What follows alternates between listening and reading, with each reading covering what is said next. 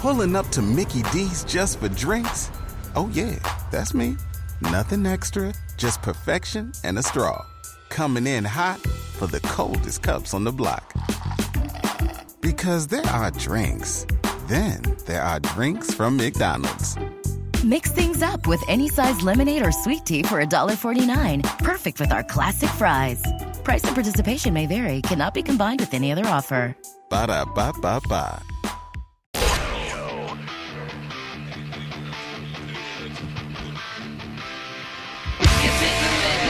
Subway train. You're calling all the shots. It's the Mike Calta Show. It's 102.5 The Bone. My wife's afraid to come in the garage. Of course. I would be too. She's afraid of Gio's breath. Yeah. I bought 2 books recently. One, I bought an impulse buy. My daughter bought a book about Anne Frank and Rosa Parks. My wife bought what's her name, Jessica Simpson's autobiography. And I was like, I feel like I should have a book too. So I bought Sebastian Bach's autobiography, and I'll probably never read it. I don't even know why I bought it. But then I bought this book on Amazon, and I've already started to read it. It's called Nothing But a Good Time, an uncensored history of the 80s hard rock explosion. The author, one of the co-authors of that book, Tom Beajour, joins us right now. Tom, how are you, buddy? I'm doing great. How are you? Thanks for having me. I want to tell you, and I bet you'd probably want to know this, is that the reason why I bought this book, in addition to being a fan of this music and this time, is Keith Roth, the DJ on Sirius on the hair metal station. He was talking about it. He talked about the anticipation of buying it, and then when he got it, how happy he was reading it, and he actually inspired me to go out and get it. And I don't even know that guy, but I'm just telling you because if I wrote a book, I would want him to talk about it. He was putting you over big time.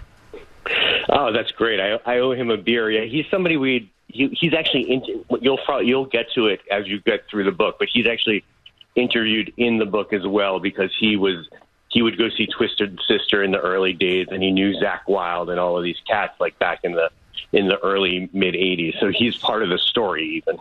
I got to be honest with you, I'm very surprised you guys didn't interview me because I don't know about Keith, but I am in a Winger video. Thank you very much. Yep. That's right, wearing overalls.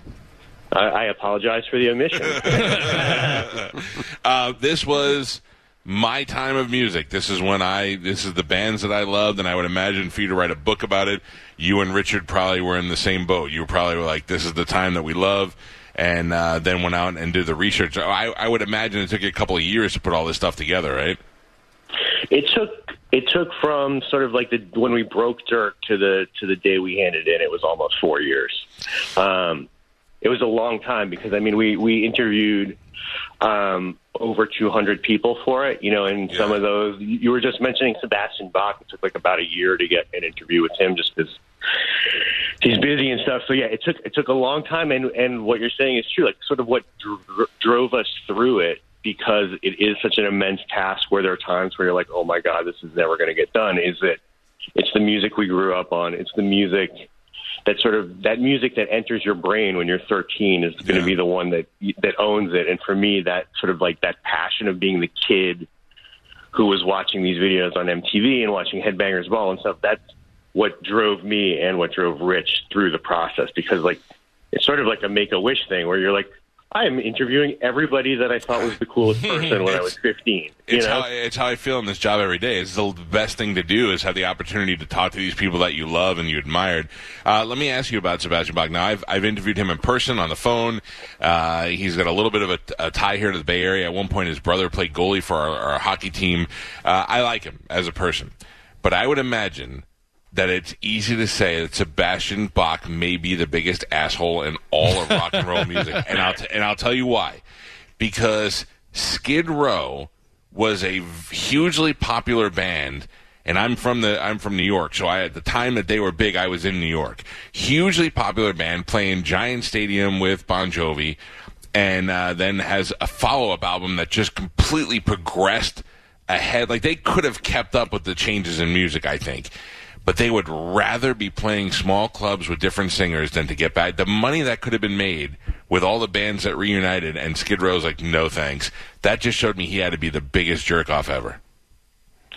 I think he's a very first of all, when we finally got him when I got him to interview him, and I did like 90 minutes, he was great and very honest and stuff. I think, and we talk about this in the book, he's definitely a person that you would, in today's terms, probably diagnose as like ADHD and like oppositional, and like, he's like hyped all the time. And when we interview him and when people talk about him in the book, he's super hyped. And it's hard to imagine that all of that fame, being the lead singer in the number one, it was the biggest debut in Atlantic Records history.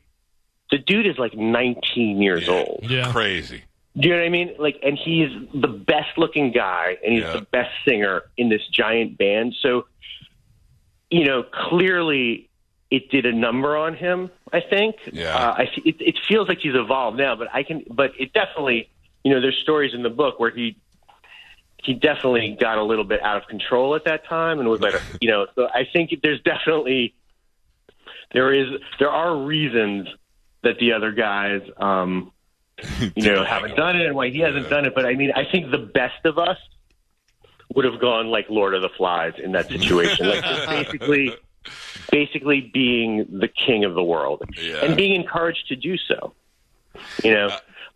That's sort of what he mentions too. Like, just to get, like, he's like, when I threw that bottle into the audience, when, back in the day, there was this huge thing where he did that and he hurt a fan and it was terrible. Mayhem. He's like, every time I did that, we sold more records, and there was like a magazine cover, like Rock's Biggest Bad Boy. So he's like, what was I supposed to do? I was 18. I thought this was what people wanted from me. So it's definitely an interesting psychological experiment. When I first heard about this book, I thought it was going to be a book about all the sexcapades of all these guys over the years, and that also would have been a good book. But this is actually way better. It's more interviews, more stories directly from the source. Most of these are not third party stories. I mean, you're actually talking directly to these people, and a lot of these guys. To some people, like I know you talked to the guys from Tough, like there's probably bands in here that weren't nearly as popular as the Skid Rows of the world, but also had a huge run during those years, and you reach out to all these people. Yeah, I mean, we thought it was important to your first point, like when the book is at its best, you feel like you're in the room with like a whole band, be it White Lion or Trickster later or Skid Row or any of these bands. We wanted to feel like you're like at like a table and they're telling the whole story of the band together.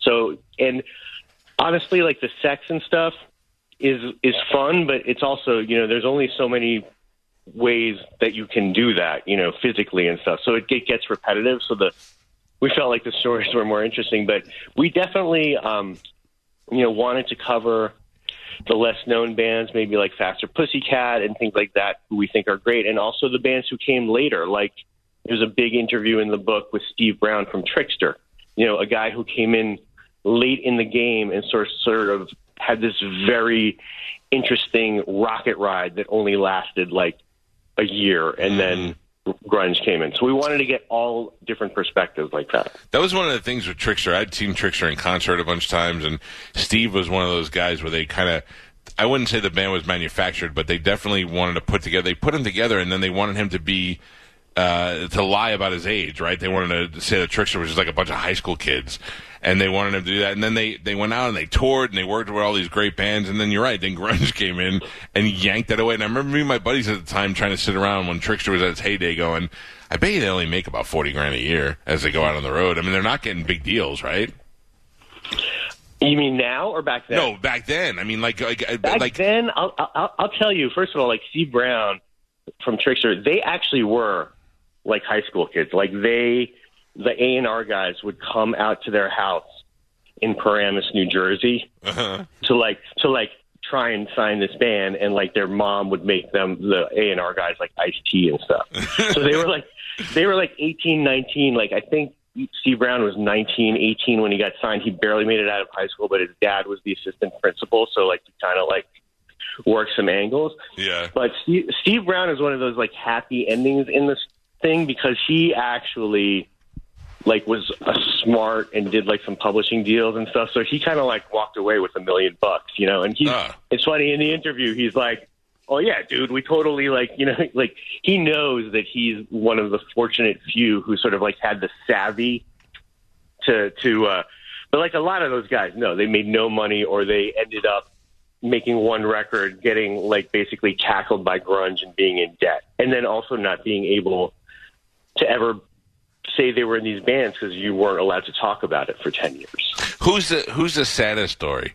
Who's the one person that you like for different reasons? Like there's a lot in here about Faster Pussycat. And we did a couple of gigs with Faster Pussycat over the years through radio.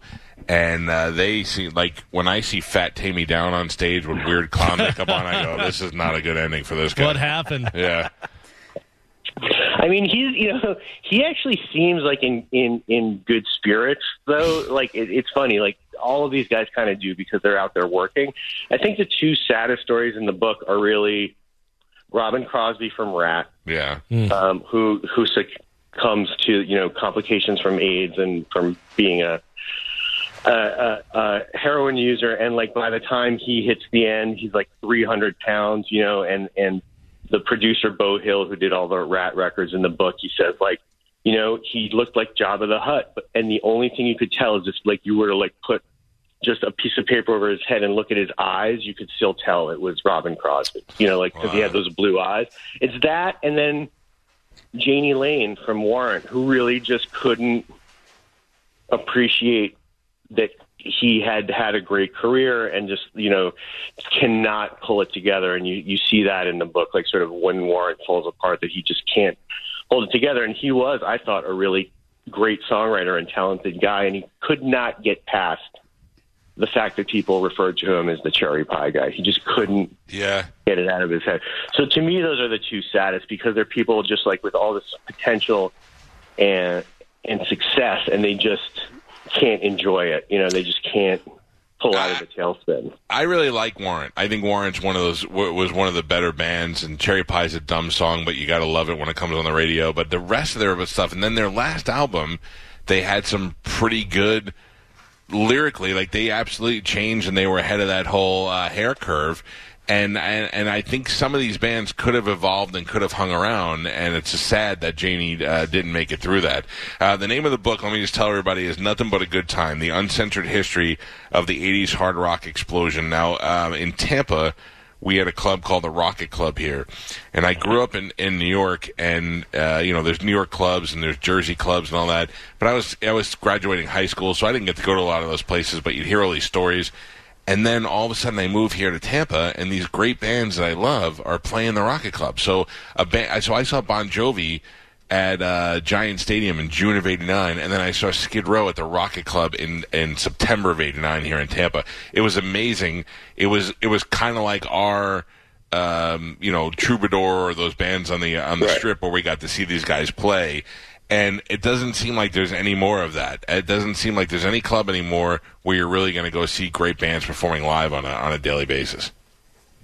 Probably not. I mean, certainly not like rock music. You know what I mean? I think that that's sort of what really distinguishes that time, is like that was the time, maybe one of the last times that like guitar driven rock and like fun rock and roll was the dominating force. And so where there were clubs that catered to that stuff, like you may go, there might be a nightclub where there's bands playing where you are, but they might not be rocking so hard and performing like they're in an arena, even if they're in a club. I don't know if I haven't come across his name yet, but we just mentioned him recently on the show. Were you able to catch up with, or do you know about Mitch Malloy? I know about Mitch Malloy, but we did not talk to him for the book. Why do you ask? I'm because he was one of those guys where they made him like he was gonna. Every Metal Edge magazine you picked up, you saw this guy with this long blonde curly hair, and he was really good looking. And he played guitar, and they were making it like he was going to be the next big thing. And then at one point, he was going to be the singer for Van Halen, and he was replacing other. And then all of a sudden, he just never amounts to anything. And it just goes to show you that no matter how much they want somebody to be a star, if people don't accept them, it's just not going to happen.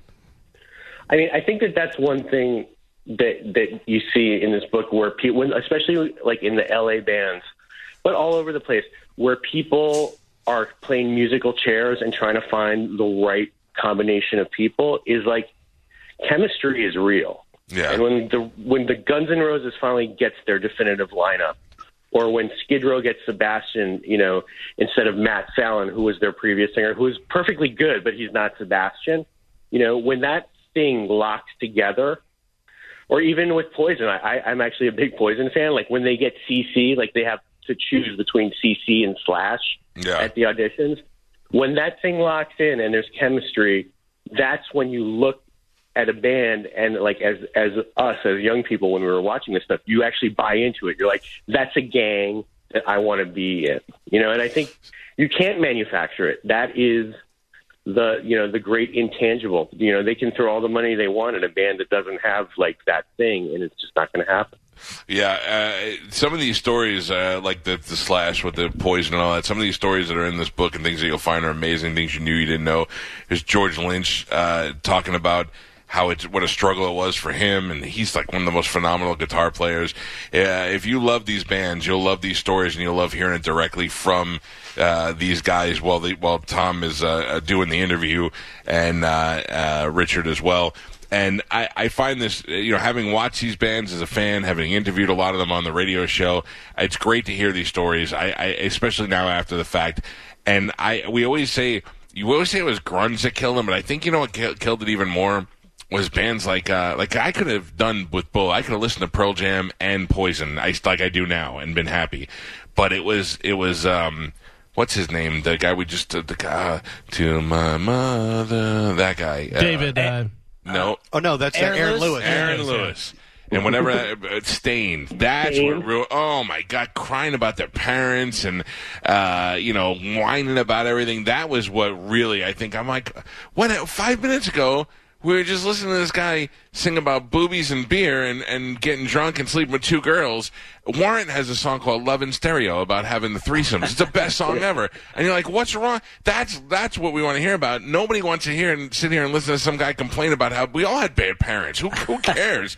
That's what I think really killed the whole thing.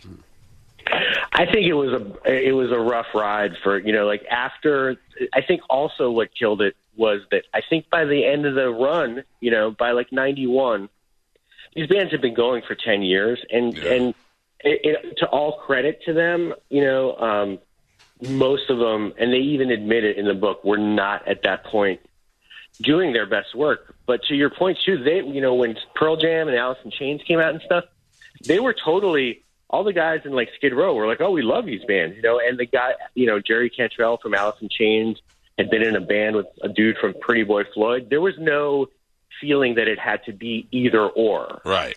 For a while. And then suddenly, like you're saying, like this music, and that's one of the reasons we want to do this book, like glam metal or whatever you want to call it, it basically just gets canceled. It was the most brutal end to any genre that you've ever seen. At one point, Brian Forsyth from Kix, who I love, is talking about how in like 1994, he goes to audition for the Wallflowers.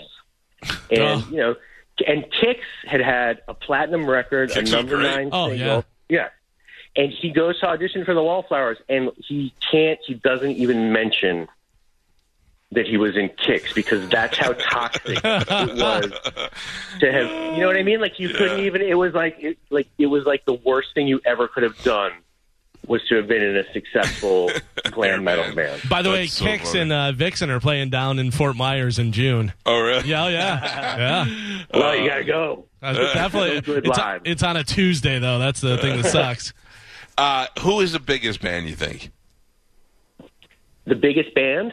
The biggest band to come out of that era, in your opinion? I think it's either Motley. I think it's Motley. I mean, Guns N' Roses might have ended up being bigger, but in terms of the band that epitomizes that era and goes all the way through, it kicks off the era and stays strong all the way through with hits.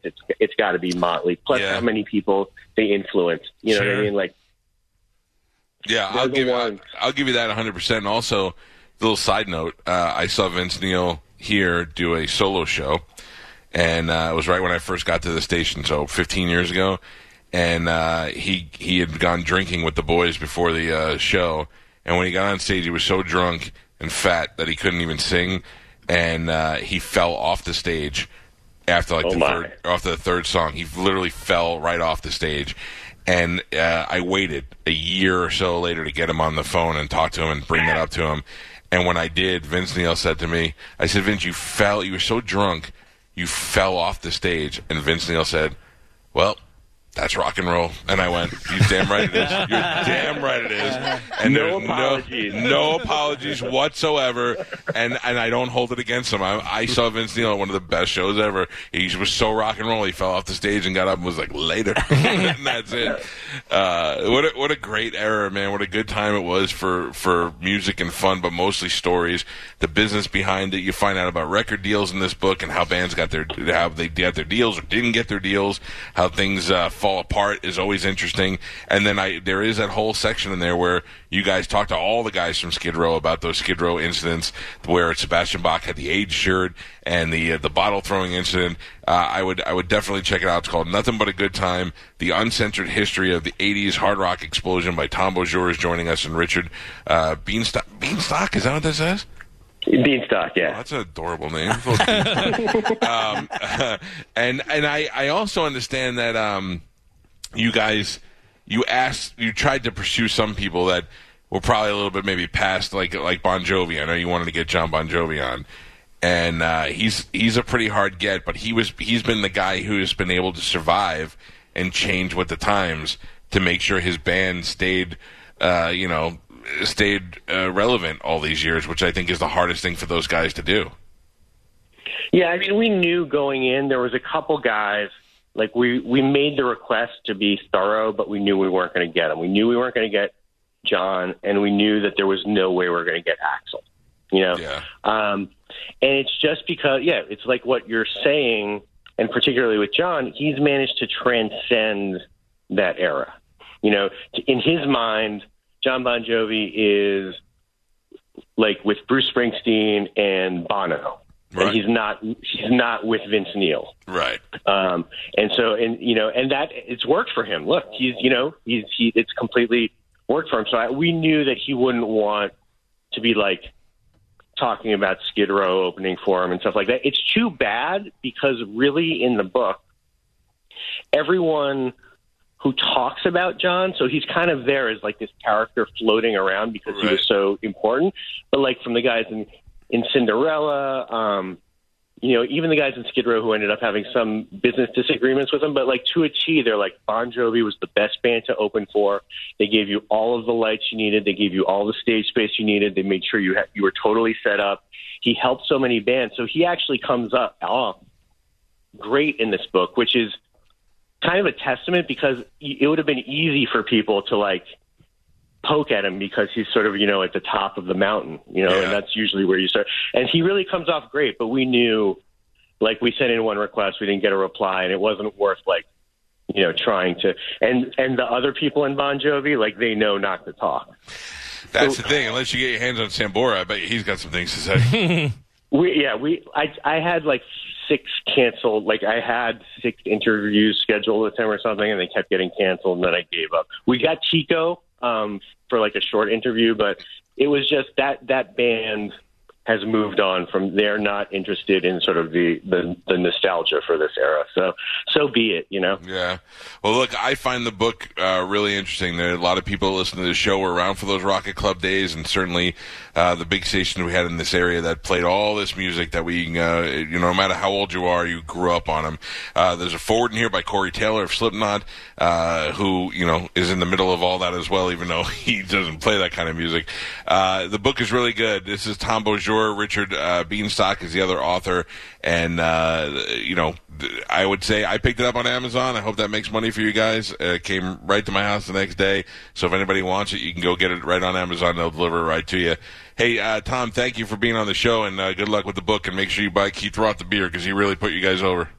I definitely will, and thank you so much for having me. Good talking to you, buddy. Take it easy. Nothing but a good time. I skipped around, which is the way to do it, because I don't care what Blackie Lawless has to say, but I do care about what Skid Row has to say. So you could jump through the book and read different areas. It's funny you bring up Blackie Lawless. I was going to ask him if he interviewed Chris Holmes, the guitar player for Wasp, because he was a lunatic. I think he did, and there is Lita Ford stuff in there. Was he married to Lita Ford? Yeah. There's a lot of good. It's a lot of bands that you know, and some of the ones that if you weren't a big hair band, you might not know, but their stories are so interesting that you want to hear about it.